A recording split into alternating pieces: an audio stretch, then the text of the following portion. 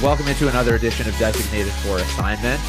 Not as much to recap as we usually have because we popped up after that 3-game sweep against the Rays, but the Blue Jays do take 2 out of 3 against the Minnesota Twins.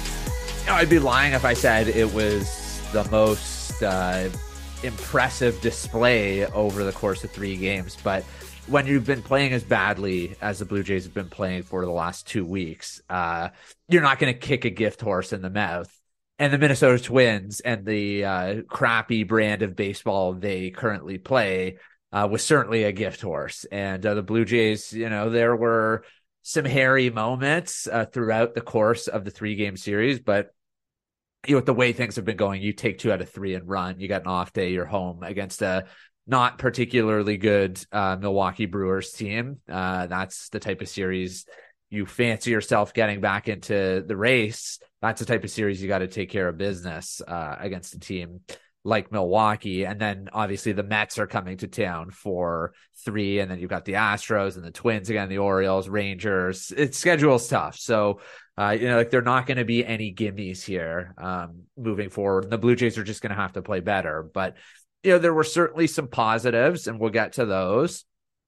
But I do have to start with, there's been some discourse. Maybe I'm manufacturing some of it, but I got a lot of tweets over the weekend, especially on Saturday, concerning, let's say, Vladimir Guerrero Jr.'s less than stellar performance in the month of May. And you look at his split so far in April, he hit .302 with .388 on base percentage. He hit 5 home runs. He only struck out 14 times in 106 at-bats, walked 13 times. Solid. You would have liked to have seen a little bit more power production, but you're never going to be upset with 14 strikeouts and 13 walks and an 880 OPS and a batting average over 300 over 27 games.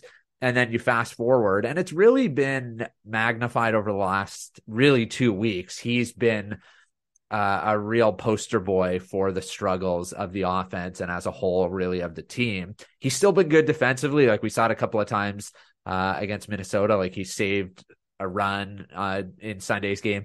It's not been all bad, but his most value is with his bat. And you look at his numbers in May, he's hitting .253 with a .293 on base, a .429 slugging percentage, 722 OPS. He has 24 strikeouts, 5 walks in 91 at bats, 3 home runs, 19 RBI. And one of those home runs came obviously against Luke Raley in that game against the Rays. So he's 2 home runs in 90 at bats. He still doesn't have a home run at home. That's really, I don't honestly know what to even say about that. It's just kind of baffling, but it's been bad. There's no question about it. His plate discipline has been not good. His mechanics with his swing have not been particularly sound either. It's really jarring because honestly, his mechanics and his approach and his at-bats were so consistently excellent in April that it was just hard to see this level of regression happening so quickly. And, I was getting a lot of, Vladdy can only hit in a minor league park and Vladdy's overrated. Vladdy's the most overrated player in baseball. And I suppose a part of me is okay, I see where you're coming from because he hit 48 home runs 2 years ago. He struggled in 2020. He wasn't amazing his rookie season in 2019. Even last year, he did hit 32 home runs, had an 820 OPS, but it wasn't the same level of dominance that we saw in 2021, obviously. But I just don't know, what you're looking for here. They're not trading him. They'd be stupid to trade him. It's not even a remote consideration. And he's 24 years old. We have to keep that in mind. I understand that he's been up here for a while, and this is really his 4th full season, 5th full season, let's call it. He played 123 games in his rookie year. And then, there was obviously the COVID season, but he played all 60, he played 161, 160. He basically plays every day. I do think that you have to factor in, how much of a consideration is the knee injury with his struggles. Since he's missed a game or, went for that MRI and there was some uncertainty just with what the situation there was with his knee. His numbers have been bad, and maybe he's fighting something. Maybe an off day will help. maybe he's compensating for the knee not feeling great and it's taking him out of what he normally does well and leading to some bad habits cropping in. Maybe that's just an easy excuse. Maybe it's just a slump and he has to figure out, how to get mechanically right again and how to become more fundamentally sound offensively. But like declaring he is what he is at 24 years old is just not, like if this is all he is, if all he ends up being is like 35% better than the average offensive player, and that's a disappointment, like that, maybe that's part of it is our fault for the expectations being so high. But like, you can't sit here and try and convince me that it's a disaster if, like his floor is a 135 WRC plus and like an 850 OPS and 35 home runs and whatever else, like, you're talking about. You want more. And I think in order for the Blue Jays as currently constructed to get to where they want to go, they probably need more. They more than probably, they likely need more. It's, I think that you can get by, but I don't know if you can truly reach your ceiling as a ball club if he's, like a 3.5 to 4 win player as opposed to like a 6 win player or plus, like he was a couple of years ago. But like you think back to when Aaron Judge, for example, was 24 years old, he played 27 games for the Yankees and struck out 44% of the time. Then his rookie season when he was 25, he had 52 home runs. Like he's battled some injuries, but like he's had a bunch of seasons where he's been 140, 150 WRC plus. And then the last 2 years he's exploded again. So like, it's progression's not a linear thing. Not every player year in and year out is necessarily going to have the lofty numbers that they're capable of.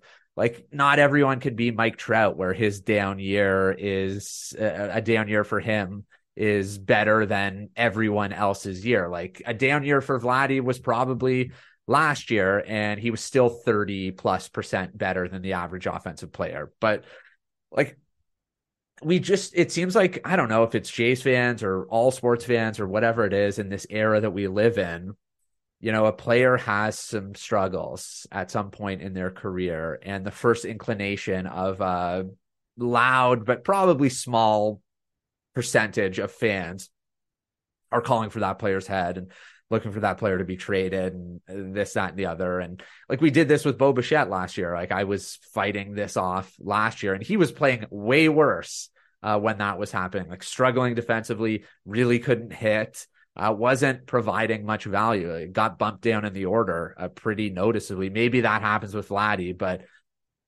there's just not a lot right now in the Blue Jays lineup that you'd be like, yeah, okay, I'll bat Vladimir Guerrero Jr. 6th. So who can bat 3rd? Dalton Varsho? No. Like Brandon Belt's batting cleanup right now. Chapman's been freezing cold. It's not great. Like Kirk's been batting low after batting clean up a bunch last year because he hasn't been performing. Like there's plenty of guys that aren't really better candidates. So like I could at least accept that line of thinking. But every time a young player has a struggle, it doesn't mean that all hope is lost and that player needs to be traded or anything like that, or it's some indictment on them and their big busts or that sort of thing. Like it's a long season and there's a lot of prisoner of the moment stuff, and recency bias is what it is, and you see 20 to 25 games of below average production, and that's all you can really think of. And we don't have to really go back too far to find when Vladimir Guerrero Jr. was really good, April. So I'm not, sky is falling. I think he'll figure it out. I just think that there's too much talent for him not to. We saw it, like I said, in April. And, if you want to throw dirt on a player every time he has a slump, it's a hard way to go about navigating a 162 game season. Like there are peaks and valleys. The Jays are in a valley right now, even though they won 2 out of 3. It's been tough sledding. It hasn't been an easy watch. It hasn't been particularly enjoyable in a lot of different ways. And, he's been part of it, but I'm not abandoning ship with Vladimir Guerrero Jr. Like, if you want to jump over, like, I'll toss you a life jacket. You can go on your merry way. But even if the ship's taken on some water, I'm going down with it because I'm not going to turn my back on this level of offensive talent. I can't do it. I won't do it. And, like, there may come a point where, something changes, like from the perspective of him maybe not being here anymore. Maybe that's because he's not going to sign a contract extension and the Jays feel as though they have no choice closer to free agency. But as long as he's a member of the Blue Jays, and probably even if he's not, I'm going to continue to think that, he's capable of really good things. So, that was obviously a good portion of Saturday was sifting through that. And, the guy that this time last year we were talking about, Bo Bichette, has been incredible. Obviously the offensive stuff is what it is. That he's going to be brilliant there. Like, he's leading the American League in hits. Entering today, he was leading the American League in batting average. I believe he still is. If not, he's second. And you look at Fangraphs in terms of wins above a replacement, he was tied for third with Freddie Freeman and Ronald Acuna Jr. among all position players, 2.5 wins already. And there's a pretty decent chance with the start that he's had that we're talking about, like a 6-win player this year, maybe 6.5 wins. Like last year was 4.5, the year before he's 5.1. He's excellent. He's a superstar. I've said this for a while. Like, he has something, like there's a special quality to that type of player, especially offensively. We don't really need to say much. He's striking out the lowest clip of his career. He's putting the ball in play a ton. We saw against Pablo Lopez, he pulled the hands in and hit a ball, I believe, into the second deck. He can go the other way. I don't have a single problem. I never have with his offensive approach. Like, he's cut back on strikeouts a bit, but he's never been like a gaudy, huge strikeout machine. Like, he's a free swinger and he makes a ton of contact. And this year he's maybe making a bit more contact than he has in the past, but he's always been somebody who you can count on to be really consistent in that regard. It's really been defensively that I wouldn't go as far as to say I've been like blown away or anything, but there have been points early in each of the last couple of seasons where there's been you got to move him to second base. Like, does he have the yips? All these lollipop throws over to first. And there are still issues from time to time. But, like, the reason that a lot of people were, and obviously the Blue Jays were willing to give him an opportunity at shortstop is because he's a good athlete. And, a good athlete, you have to think that even if they're not going to be an amazing shortstop, because I think that there sometimes is just sort of this innate ability to play the position where you're just so fundamentally sound that you can maybe even make up for some athletic deficiencies just because of your baseball IQ and your positioning and your footwork and all of this, and be a great shortstop. Like, I think there are certain regards that maybe Bo Bichette in that sense might not be able to be as good as you'd like him to be at the position, but his raw tools, I think, are good enough that he should at least be average, if not slightly above average, as a defender at shortstop. And it's been rough. Obviously, the last couple of years, like last year, in terms of defensive runs saved among shortstop, he was minus 14, which was third worst among all shortstops in Major League Baseball.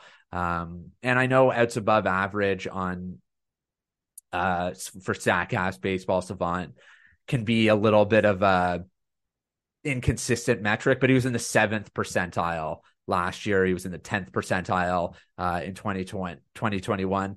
In 2020, he was in the 76th. And so far this year, as of Sunday, he was in the 41st.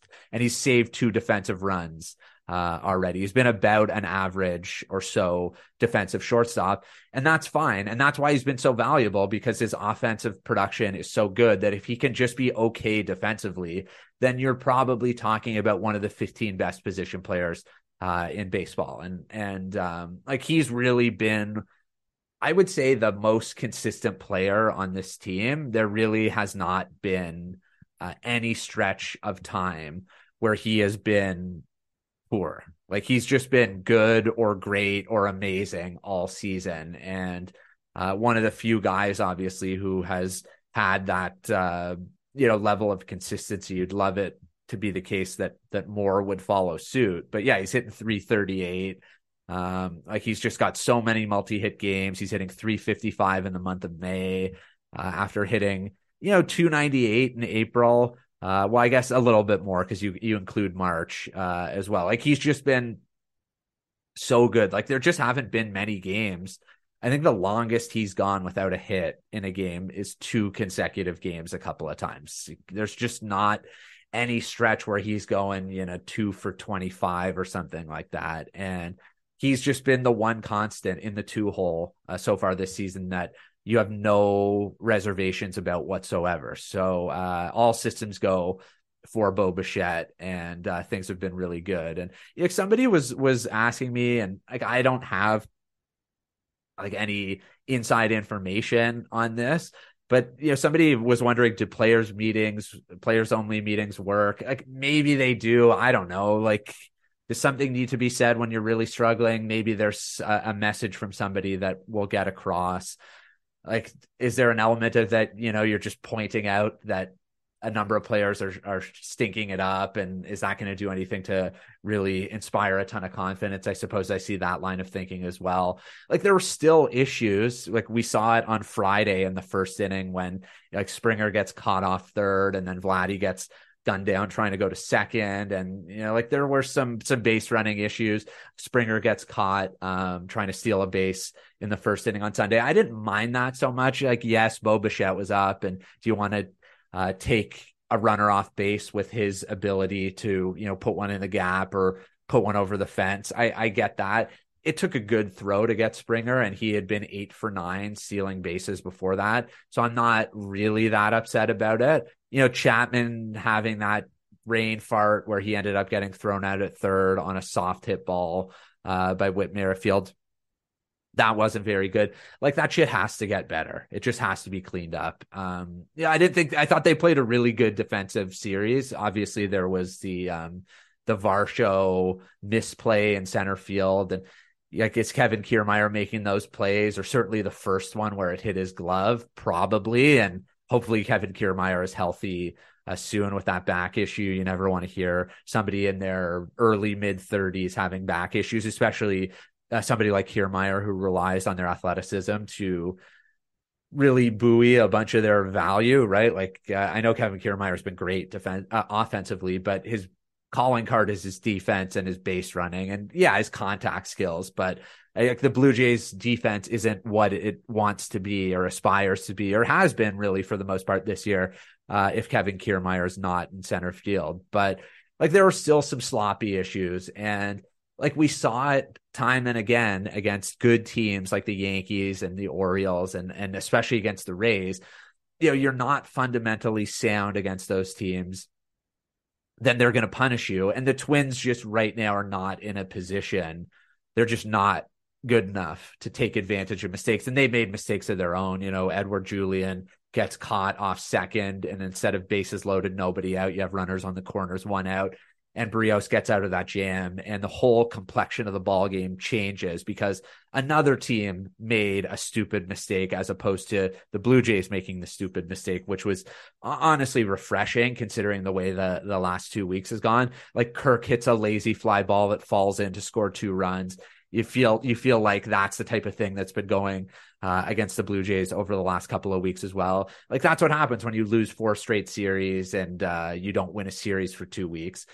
You play badly, but little things don't go your way. And you need that over the course of a long season, where there are these 50-50 type of games where it's a play here that's not made, a play there that's not made, or maybe you make a play here or there that is the difference in a close ball game. So like the Blue Jays did enough to get 2 wins out of 3 against Minnesota, and now they have to sustain that level of momentum. And like I thought that Jose Brios battled. His command was not very good in that start against the Twins, but he found a way to pitch into the 6th inning, and like he's got a 2.59 ERA over his last 6 starts.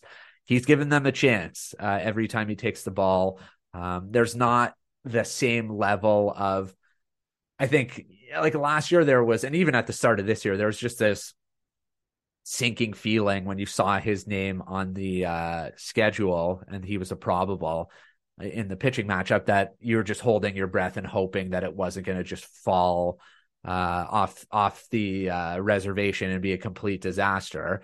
And it's kind of crazy that he and Alek Manoah in some ways have sort of, it's like been a body snatching situation.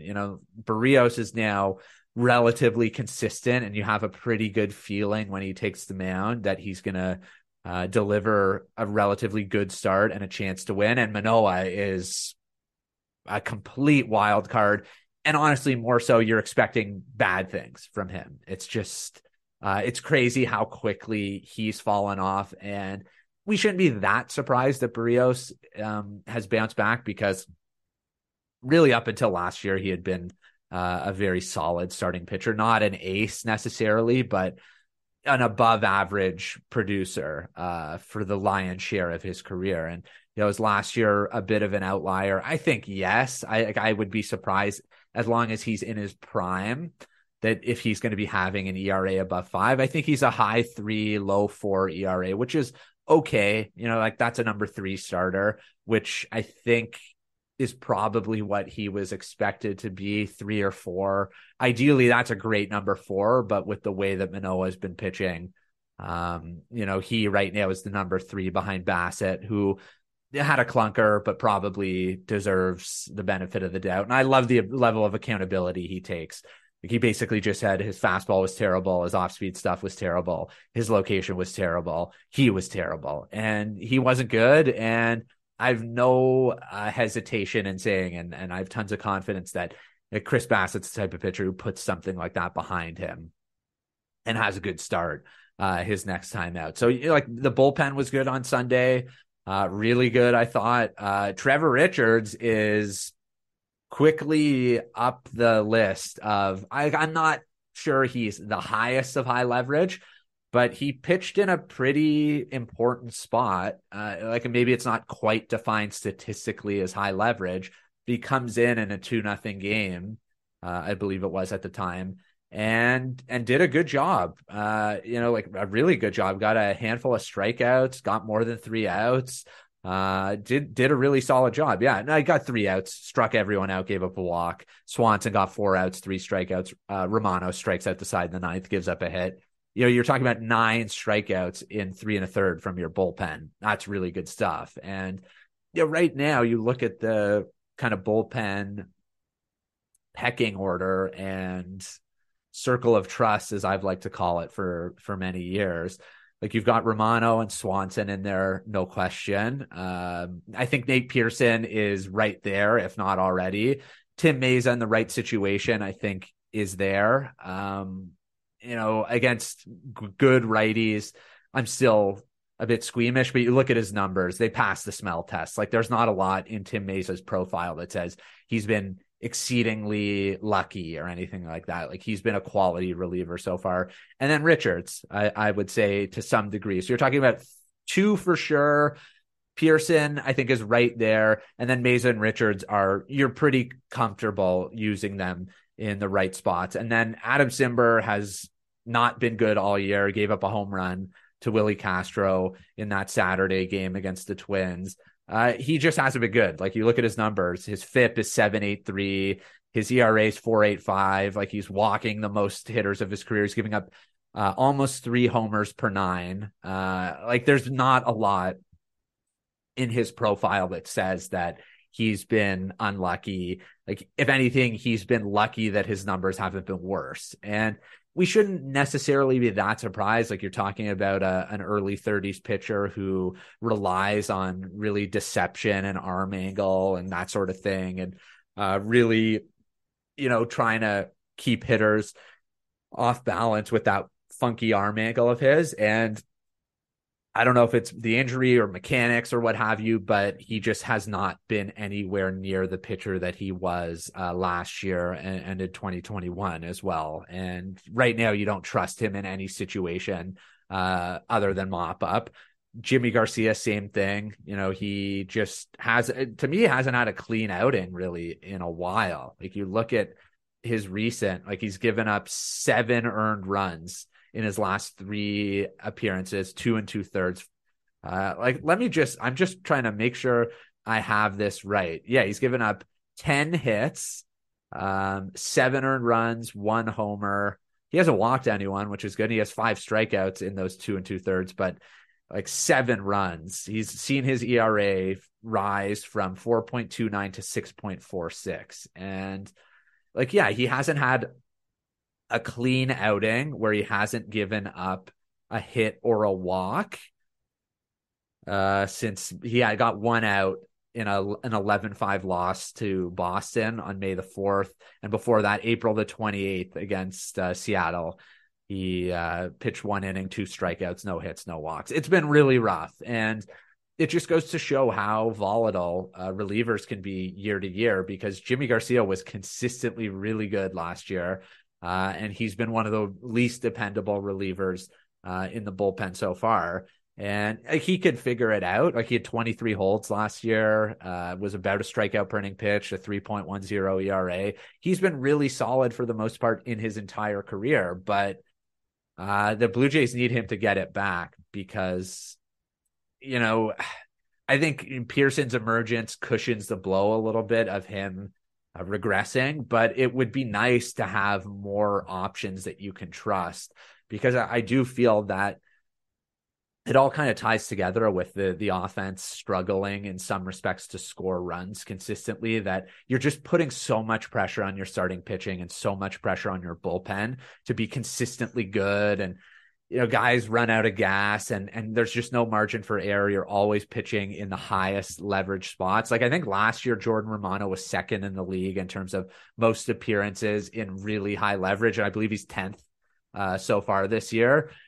It's an indicator that the Blue Jays are involved in lots of tight games, which glass half full, you could say, oh, well, it's good prep for September and ideally a deep run into October. And it's the glass half empty. And probably my take on it is you want to win more laughers in the regular season. You don't want to just be having to manage your bullpen, nip and tuck a couple of days a week, like 4 or 5 times a week, it seems like, because your offense can't pull away. So until the offense gets its act together consistently, you're going to see these situations where you're relying on your relievers, like we saw on Sunday, to shut down a team and pick up a bunch of strikeouts and really stem the tide to allow you, a gift third run for some insurance to give you a little bit of breathing room where it's not, one mistake and the game is tied or you lose the game or something like that. So a decent week, I would say, or especially a good weekend for some members of the Blue Jays bullpen. Okay, so I want to get to a couple of tweets. I just wanted a general take on things from people out there at DFA_pod. This was on Sunday morning before they had won. Veronica has asked me, what is fundamentally wrong with this team? Can they climb out of this mess? I would say yes. Like anyone who's saying they're sellers, they should be sellers. It's May 28th.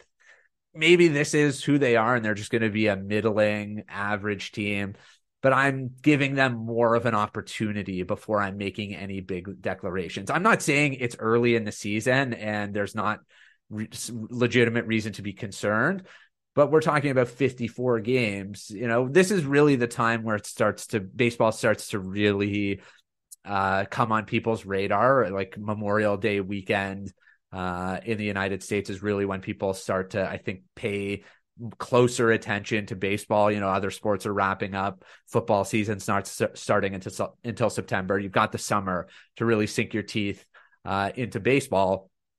So people are going to start paying closer attention just league wide. And this is when you're starting to get a sense of who you are, or maybe who you aren't, where your areas of strength and areas of weakness are that you need to improve, and what you might need to do around the deadline or strategize for the deadline. Fundamentally, what's wrong with this team? I think sometimes that there's a lack of attention to detail, which is really annoying because there was all this talk in spring about how it was going to be different and that sort of thing. And I don't know how to explain it as a lack of focus. There's so many veterans on this team. They like course corrected with getting rid of some of their not even younger players, but guys who had been part of losing here and not getting over the hump for veterans who have been deep into the playoffs. And some of the same, shit is happening that has happened in the past and has festered a little bit and has, I think, hurt in a confidence respect, and it's bleeding into just the way that this team is able to play. So like, I think until they figure out a way to just be more sound all around, but especially defensively on the bases, like, I don't think they're a bad base running team, but you just want to stop with these careless mistakes and just be smarter. Then they're going to continue to give away outs to quality teams. And if they clean that up, figure out a way to just be a little bit more consistent offensively, then I think that, they're not that far away from being a team that can string together some wins. But, talk is cheap. You got to go out there and play a little bit better. Swan, tweets in, what's the value of players only meetings if you come at the next game and run the bases like the Jays did in Friday's game? What even happens in a players only meeting if that is the result? Yeah, we talked about that a little bit.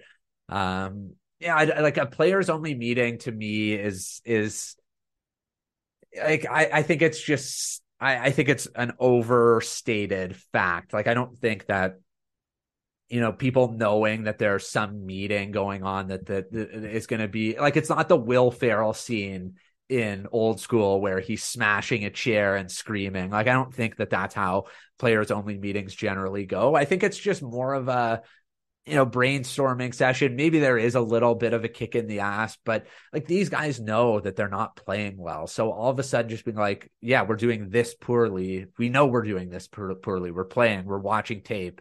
We know what's going on here. Is all of a sudden just going to light a fire under the 26 guys in that clubhouse's ass to be like, okay, we're going to just play better. All of a sudden we're going to snap our fingers because we had a players only meeting. It's not how it works. Like, you just have to do it. Whether you have a meeting or not, you have to play better than you have been playing, closer to your capabilities. And most of the guys on this team, you could certainly make the argument, haven't been playing at or even near what they're capable of doing in the big leagues. So I don't really know how much stock I would put into that stuff. Jason, is Vlad missing good pitches, or is it that he is swinging at bad pitches? I think it's both. Like, there was an at bat he struck out.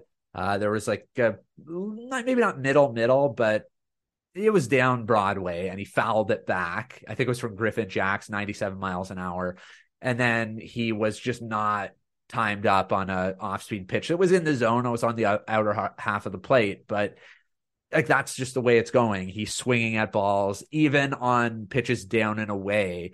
He's offering. It's like, you can see he's mentally just being like, I shouldn't swing at this pitch. I should swing at this pitch. And then he starts to make a move on it. And then against his better judgment, sometimes will pull back. But like, when he's at his best, I feel like he doesn't even flinch on pitches like that. And he's not expanding the zone. He's not swinging through fastballs up in the zone. Like, he's making pitchers throw to him and then doing damage on pitches that he knows he can do damage on. And right now, none of that is happening. So I think it's a little bit of both. He's missing good pitches and he's also swinging at bad pitches. There's another one here, tweet in. Do Manoah struggles reveal a worrying young trend with this organization in developing their young aces, as Ricky Romero and Aaron Sanchez also had horrible struggles after great success for a year or two? Well, like, Ricky Romero is so long ago. It's not this front office. Like, even Aaron Sanchez was an Anthopoulos product. And then like, his best year came in 2016. He was more of a finished product at that point. Like, you knew what he was.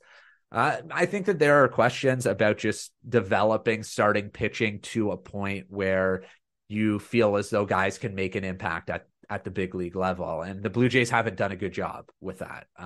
They just haven't in any respect outside of Manoah. We talked about this a little bit last week. And for whatever reason, poor evaluation, you look over the last couple of years, they just haven't done a very good job.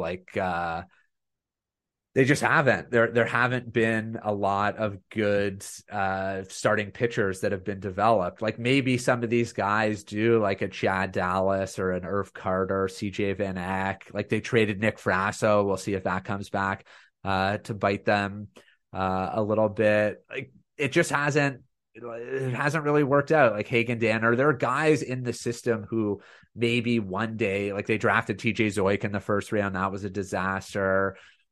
It's been rough, and I don't really have any good explanation. They just haven't done a good job. And the Manoah thing is, he got here. He kind of bucked the trend of this organization, and now I don't really know what's going on there. Like there's a lot at play, and it's hard to know exactly how to pinpoint why he struggled to the extent that he struggled. So yeah, it's an issue, and one that the Blue Jays need to figure out, because you can only throw money and prospects for so long before you're hamstrung in terms of prospects, and you've got a bunch of aging pitchers on your staff who maybe aren't performing like they were in the early part of their contract. That's what you need to do, is develop to replace some of the guys that you've traded, and then maybe move out some of the acquisitions that delivered value for you, but aren't really providing it anymore on their free agent contracts. And the Blue Jays, and at least in the pitching